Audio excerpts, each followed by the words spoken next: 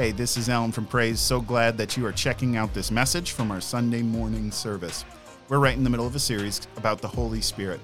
All we're doing is we're reading about how the Holy Spirit has moved in ages past in order to better understand how he might move today in unique ways where our world might be primed for him to move in our midst. We're calling it the Holy Spirit, rethinking the spirit of our age. Thank you again for checking it out, and I just believe that God's going to move uniquely in your life as a result. God bless.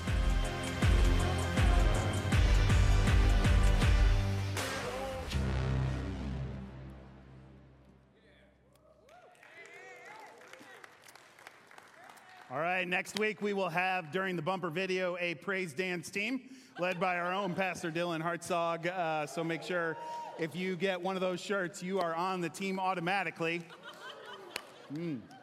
Praise the Lord.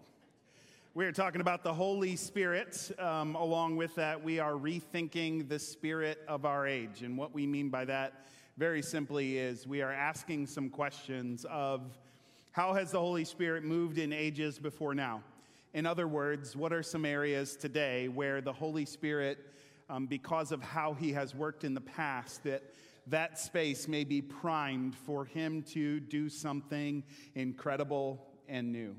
And so we are rethinking the spirit of our age as we just quickly read through different passages where the Holy Spirit has moved in the past. And so far we have talked about how, just at a deep level, every single one of us, whether you have accepted Jesus Christ as your Savior or not, if you haven't, boy, I hope you would. I wish you would somewhere along the line just recognize your deep need for him and where you are without him and where he could call you to. And yet, if you aren't, that already the Holy Spirit, just by the fact that you are human, has been breathed into you. That's what we talked about several weeks back, just pulling from Genesis chapter 1, verse 2, where the Holy Spirit hovers over the chaos of creation and calls out of that order. In chapter 2, verse 7, where it talks about the fact that the Spirit is breathed into us, that now we are in the image of God himself as a result. Acts chapter 17, verse 25 and 28, which talk about the fact that in him we live and breathe and have our being, that everything is from him, that the Holy Spirit is deeply encoded within humanity, that this is the image of God inside of us.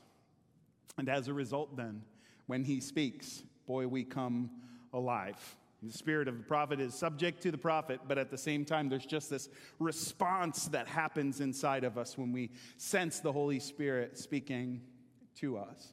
And then we talked about 2 weeks ago how that works out in reality, pulling from Genesis chapter 41, where it's Joseph there, and it says very clearly that the Holy Spirit gives us intelligence. It also says that in Job 32, verse 8, where it says that our intelligence is a direct result of that image of God inside of us. You think, you hear what I say and put it into thought within your own brain because of the Holy Spirit. Your intelligence is a direct result of the image of God in you by the Holy Spirit. And then last week, which was an incredible service, just absolute fire, so good, we talked about how that works out with some of those other images or ways in which the image of God is reflected in us. Biggest one we talked about last week is creativity. That just as our God is a creator God, that is reflected in us because of the Holy Spirit through creativity. We pulled from Exodus chapter 31 and Exodus chapter 35 in order to kind of point that out. But then I took a step further.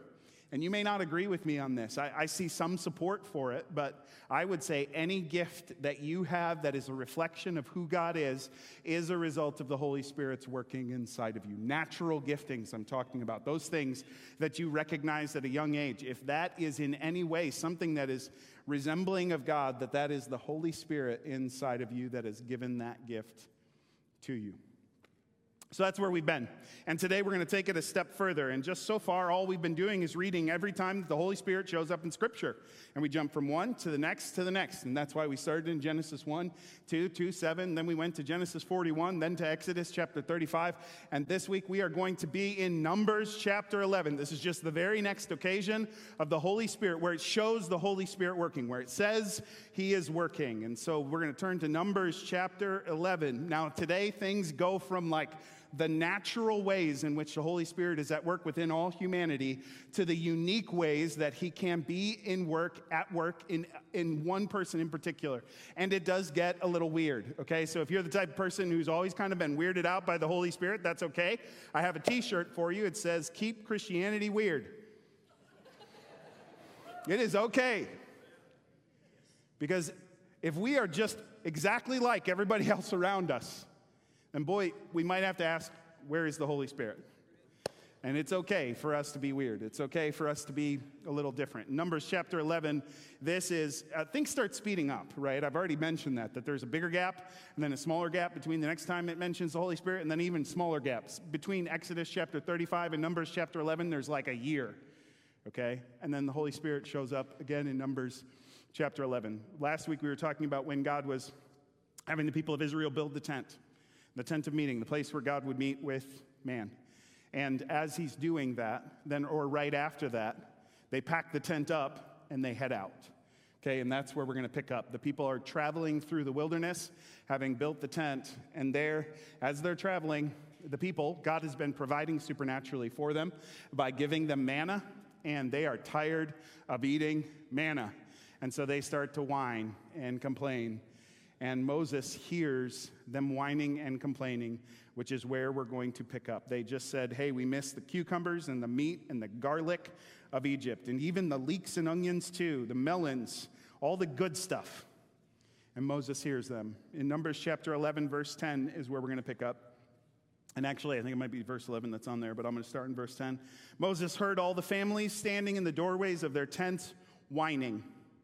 And the Lord became extremely angry. And Moses was also very aggravated. And Moses said to the Lord, "Why are you treating me, your servant, so harshly? Have mercy on me. What did I do to deserve the burden of all these people? Did I give birth to them? Did I bring them into the world? Why did you tell me to carry them in my arms like a mother carries a nursing baby? How can I carry them to the land you swore to give their ancestors? Where am I supposed to get meat for all these people? They keep whining to me, saying, 'Give us meat to eat.' I can't carry all these people by myself. The load is far too heavy. If this is how you intend to treat me, just go ahead and kill me. Do me a favor and spare me this misery." How many of you have ever prayed a prayer like that? Thank you for being honest. The rest of you really need, I don't know that I've ever quite prayed this prayer. But boy, I have prayed some prayers before where I could totally associate with what Moses is saying here. Leadership is hard. Leading people is hard. And Praise is an incredible church, and I am so thankful for it. I believe, truly, I've said this before, I will say it again, that I believe that Praise is the type of church that it is as a result of the pastoring of Pastor Burris and Pastor Fent. That this is a church that follows leadership. That as the direction is set, people get on board and become a part. And I believe that is the direct result of the nurturing of the pastors who have gone before. I've said it, and I'll say it again.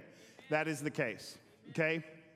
But there are times where even with leading great people, making decisions is hard. Because every time you make a decision, you know that there are people who are impacted by every decision. And ultimately, the buck stops here. And so as you're making decision after decision, that's been proven to be a draining thing. But when you're in leadership and making decisions and you know, man, this is just one of those things that maybe not everybody's going to be on board with, that there are moments where you just get tired of doing it over and over and over again. And then on top of that, sometimes it can just be difficult to lead people. Moses is just miserable here. And he's like, God, just kill me now. And I love this about the scripture is that there's no airbrushing here.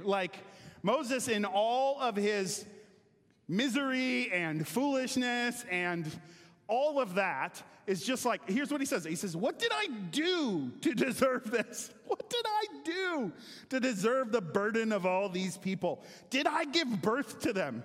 Did I bring them into the world? Why did you tell me to carry them in my arms like a mother carries a nursing baby? How can I carry them to the land you swore to give to their ancestors?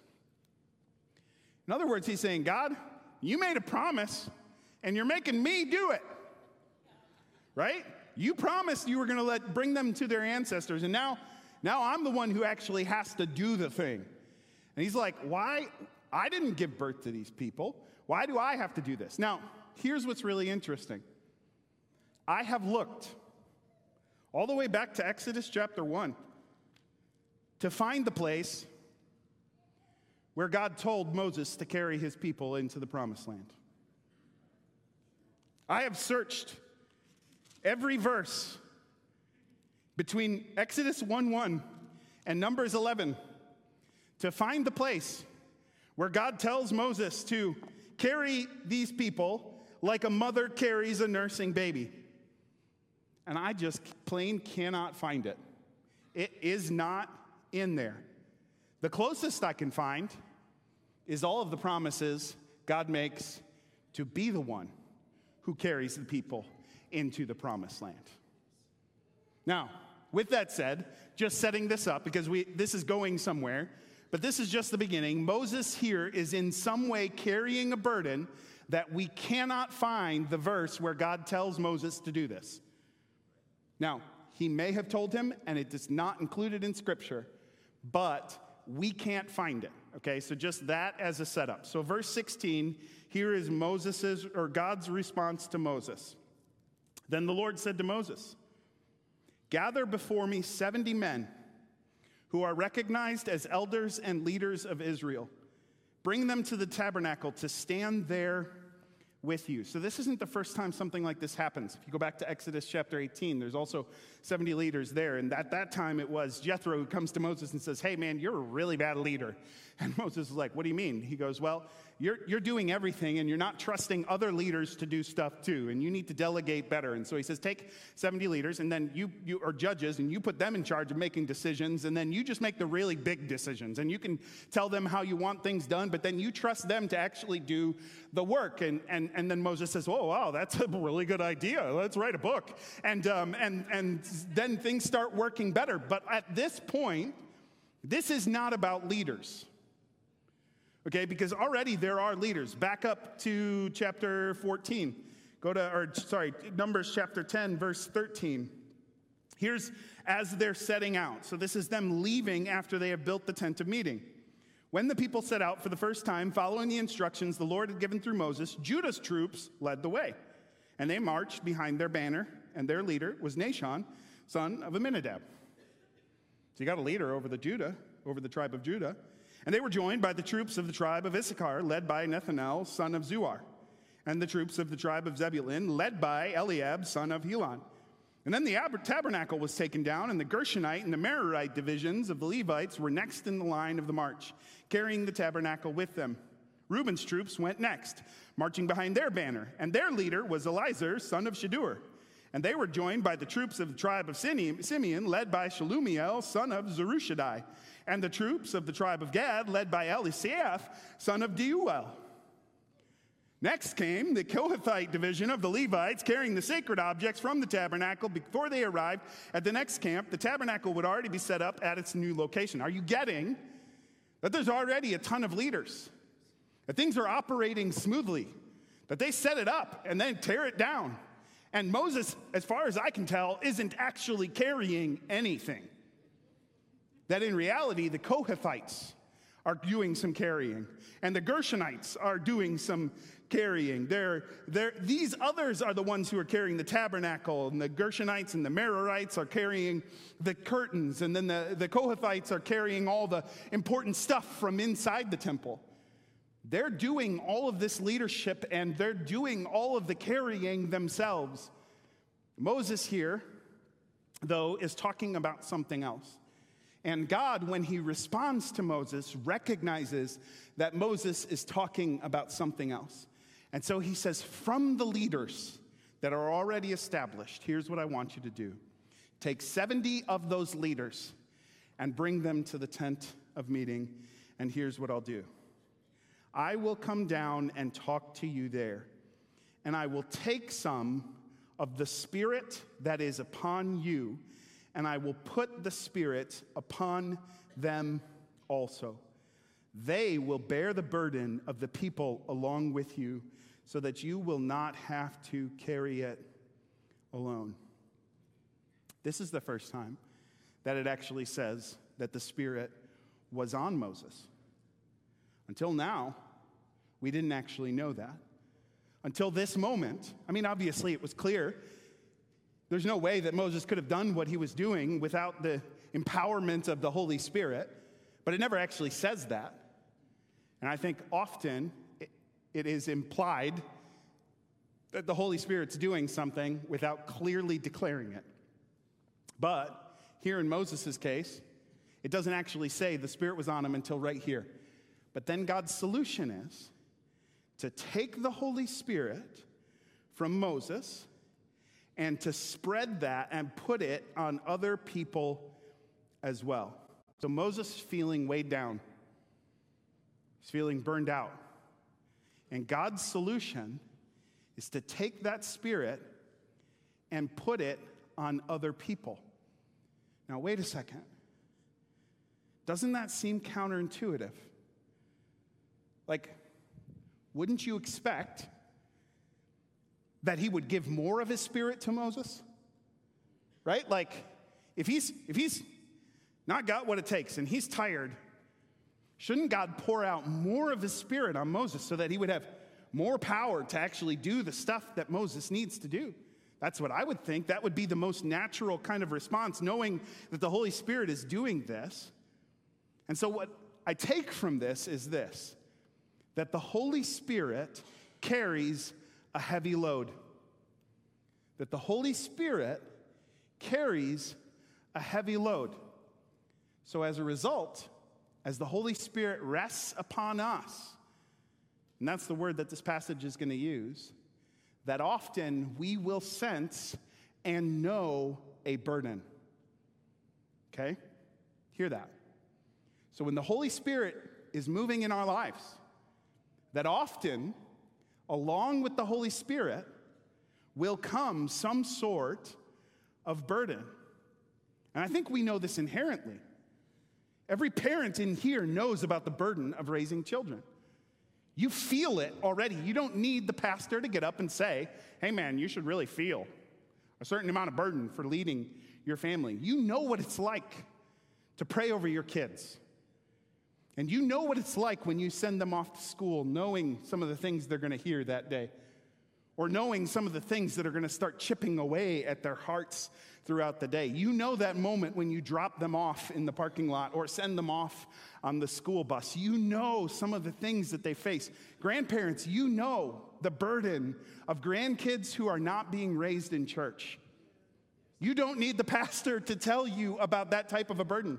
That along with the Holy Spirit, you can feel the weight of those around you. You can see and know what that's like. For us today, you can feel the weight of, what are my kids going to face in their lifetimes? Right?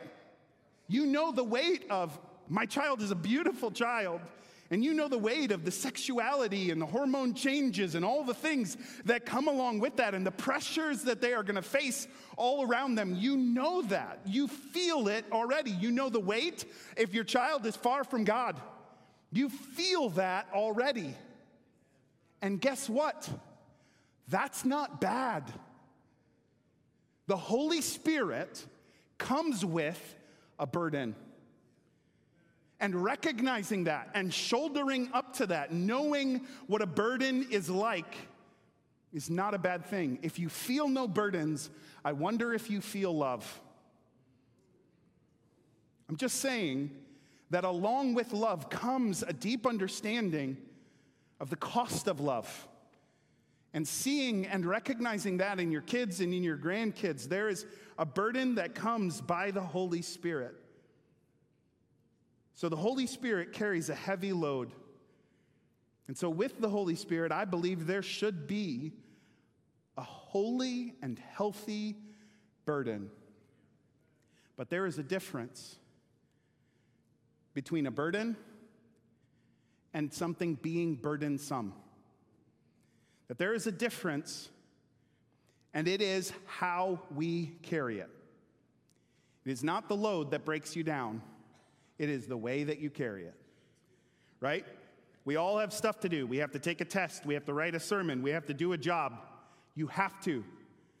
And normally, there's enough stress in the thing itself. But then we add to it sometimes by fretting or stressing beyond that. The pressure that we put on ourselves often is more heavy than the work itself. You know, sometimes the way to say it is it's not the work, it's the work behind the work. Right? Like, even in different types of burdens, pains and sickness and tragedies, often that's enough of a burden in itself. But it's like on top of that, we layer something else. We put on it, maybe, what will other people think of me as I'm going through this? How will the church see me? How will my family think about me? And we layer on top of that. Here's the thing about Moses. Moses is not their mother. He is certainly not their nursemaid.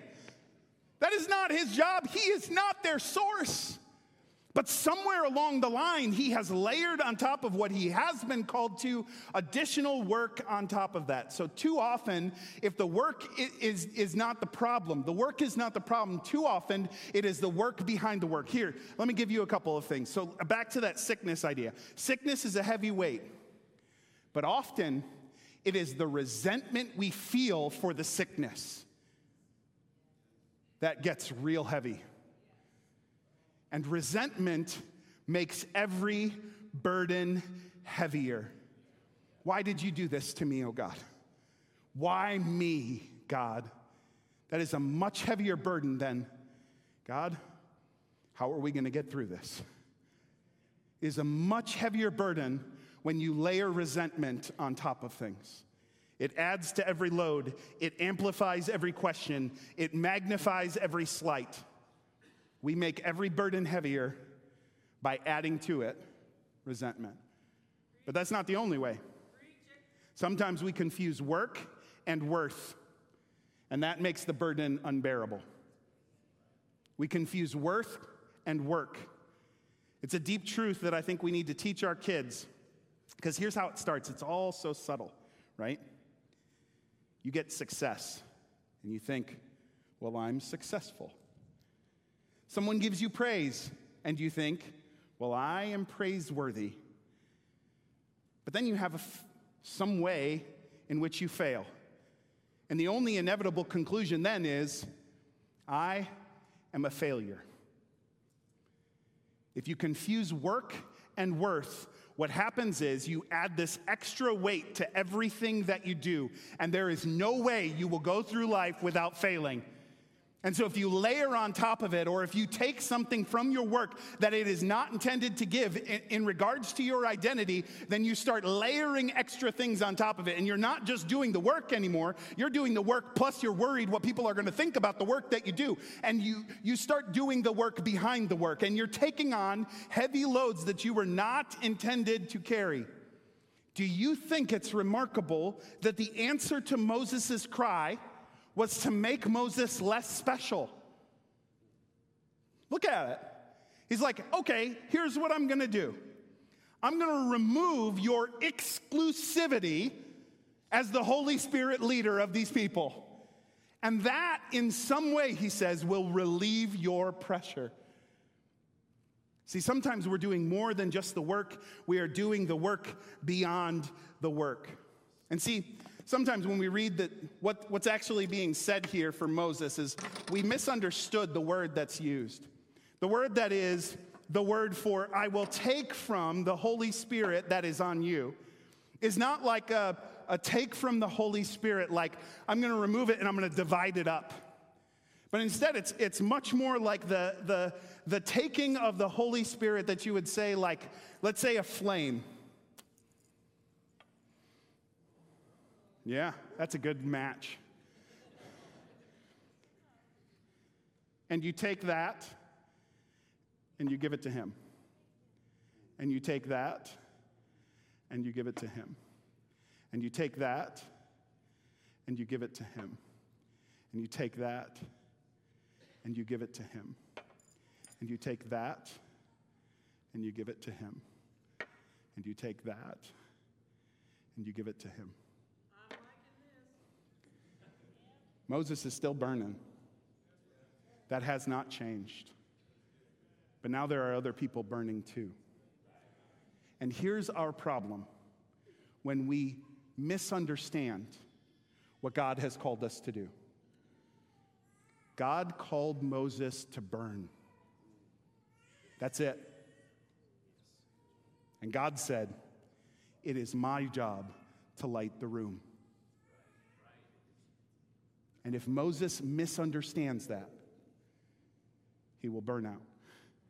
Because he is working too hard to light the room and not hard enough to just burn. Let's go back to the passage here. So he takes from that spirit and pours it out on everybody else too. Pours it out on all these other people, 70 of them. And at this point, just so you know, he also decides to send so many birds for the people to eat that it literally comes out their nose, which is both terrifying and hilarious. And so we're going to skip that part because I'm not going to deal with that today. And we'll just go to the moment when God does what he says he will do. Verse 24. So Moses went out, and he reported the Lord's words to the people. And he gathered the 70 elders, and he stationed them around the tabernacle. And the Lord came down in the cloud and spoke to Moses. And then he gave the 70 elders the same spirit that was upon Moses. And when the spirit rested upon them, they prophesied. But this never happened again. Okay, what? So the Holy Spirit, in a new way, begins to move. Not just on Moses, but on all 70 of these people who are all gathered together in the tent of meeting in that court there. And as they're gathered, they begin to prophesy to one another. The weird thing is, the word that's used for prophesy here, or the way that it's used, the form that it's in, is actually only used in a few other places. It's used in 1 Samuel chapter 19 when it says that Saul sends some of his troops to go and take Samuel. And they come up on him, and all of a sudden they start prophesying. It's like they have no control. They just start prophesying. It's the same word. And then Saul himself comes, and then Saul starts prophesying. And then it's used in 1 Kings, in chapter 18, where it talks about the prophets of Baal. It's used for the prophets of Baal for the frenzy and the raving that they are going through in order to get fire to come from heaven, and there is no response. There are many people who believe, and I'm not sure if I'm one of them, but there are many people who believe that this is actually an ecstatic yet unintelligible prophesying. Now, step back and think about this again. All these leaders are together in one place. Nobody else is benefiting from it. And they're all prophesying to each other because the Holy Spirit comes down and just begins to just fill them. And then they never do it again. Well, what's the point? What's happening here? The only thing I can think of is that it is saying something to Moses. That Moses would see this, maybe they would see it themselves, and they would have some form of, I don't know, evidence, or some form of, I don't know, just proof for when the enemy comes at them afterwards, where he would say, no, no, no, no. I have poured out my spirit on these leaders in particular. Okay? Last Sunday evening, I was just, during service, the youth were having the back to school bash, which was awesome. Whoop, whoop. And I was just, the board and I have been praying about some things in particular, and during service, I was talking to Kevin King, who's on the board, and I was just sharing with him One of the cool guys. I mean, he's a pretty cool guy. Cool guy.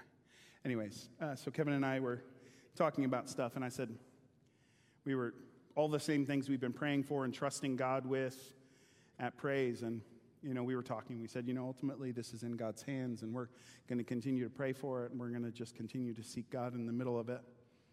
And, what Kevin said, which was so interesting, and it was spot on, he said, Alan, you need to know that you're not carrying this alone. Which I knew. I was like, shut up, dude. Like, I know that already. I don't need you to tell me that. Obviously, the Lord is carrying. The Holy Spirit is carrying. But Kevin was talking about, on top of that, the board. And he said, we're with you in this, and we're praying with you in this, and we're carrying this together with you. And that is exactly what this is talking about. Now, I'm not sure I would have handled this the way God handled it. If I look at this and Moses comes up to me, or if I'm God and I'm standing in front and Moses is there and he says, just kill me now, God. I probably would have been tempted, okay, cool. Yeah, you asked for it.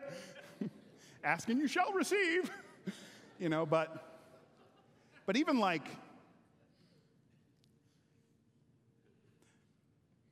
Moses and God talked a lot. And don't you think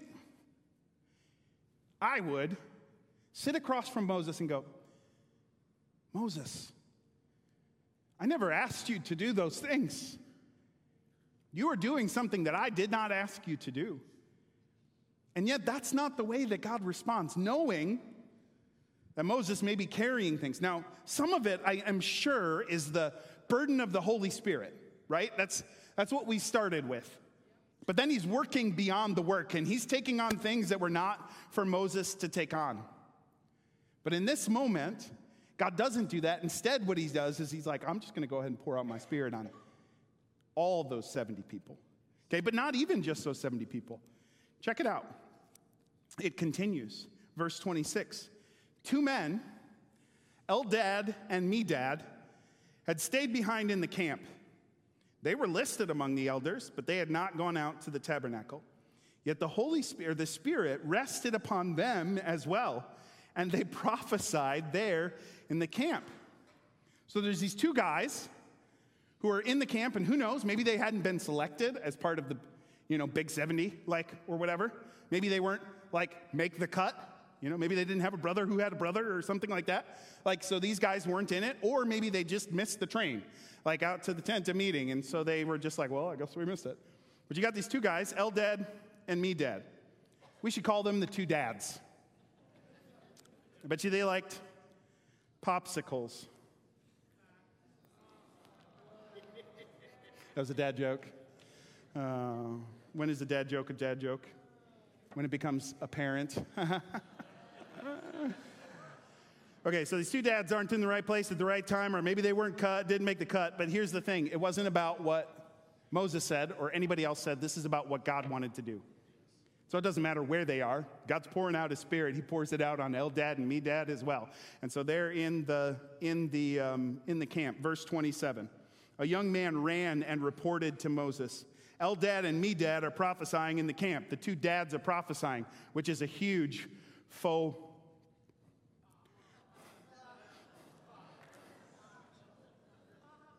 pas? Yeah. Okay. All right, cool.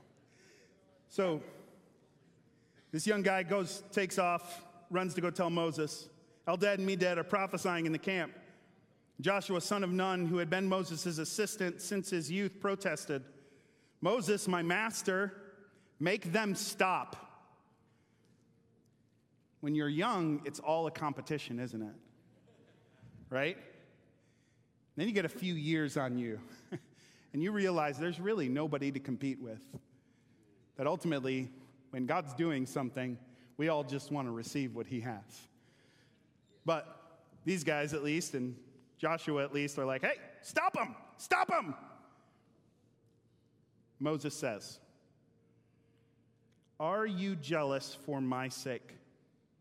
I wish that all the Lord's people were prophets, and that the Lord would put his Spirit upon them all. He says, I wish every single person in the camp would have his Spirit. I wish that they'd all prophesy to one another. So again, if I were God, I probably in that moment would have said, Moses, this isn't for you to carry. But God doesn't do that.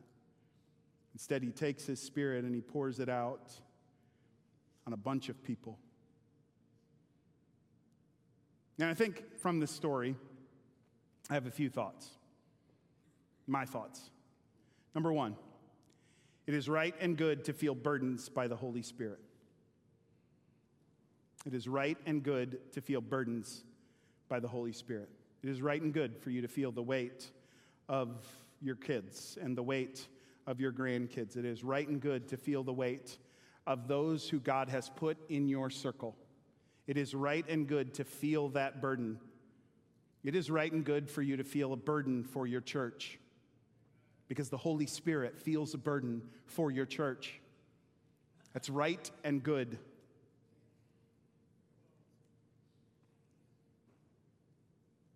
But here, the answer is that God would not remove his Spirit from Moses, but that he would give more of his Spirit to everybody else. He says to Moses, you don't have to play hero ball anymore. You don't have to score all the points.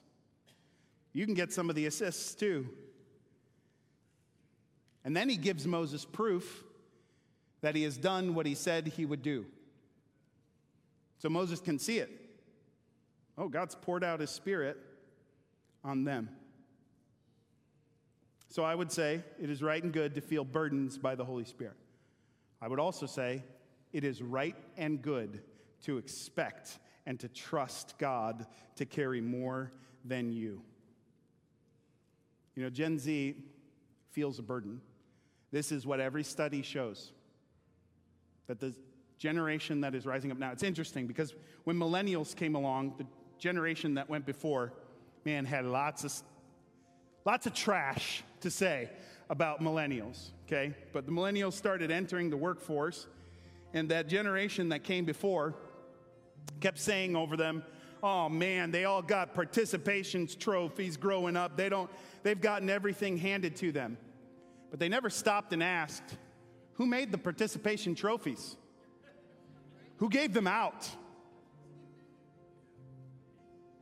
And with Gen Z, what we're seeing is that there's this deep burden, and that they feel this burden to change the world, because their entire life they have literally been called world changers.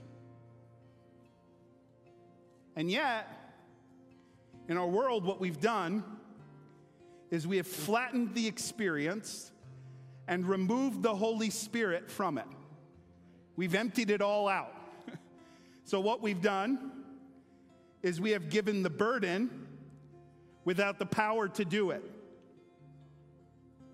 Right? We've told them, make the bricks, but you don't get any straw. We've told them, you're going to change the world, but we have not given them the Holy Spirit that Acts chapter 17, verse 6 says, turned the world upside down. And so we've given the burden, but not the power.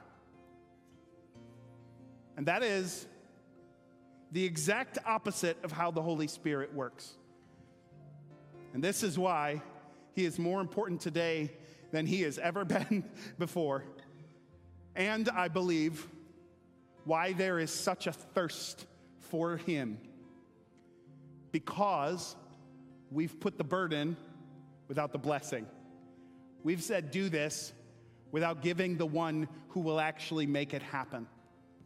And in this instance, yes, we feel a burden, but we also recognize that the Holy Spirit is the one who does the work, that there are burdens for us to carry, but at the same time, the Holy Spirit is the one who actually makes that happen inside of us.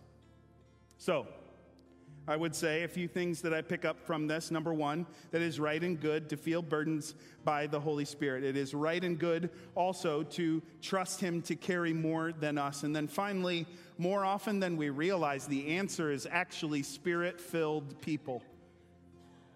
Again, I would have expected God to smack Moses upside the head here, right? I would have expected him to come along and say, dude, I'm the one who is carrying these people. And what God did instead was to show Moses that there is more than just him, and that God can move and will move and is moving in all of them. And see, for us, I think sometimes when we come to church, we think, okay, I come, and maybe we get it even backwards.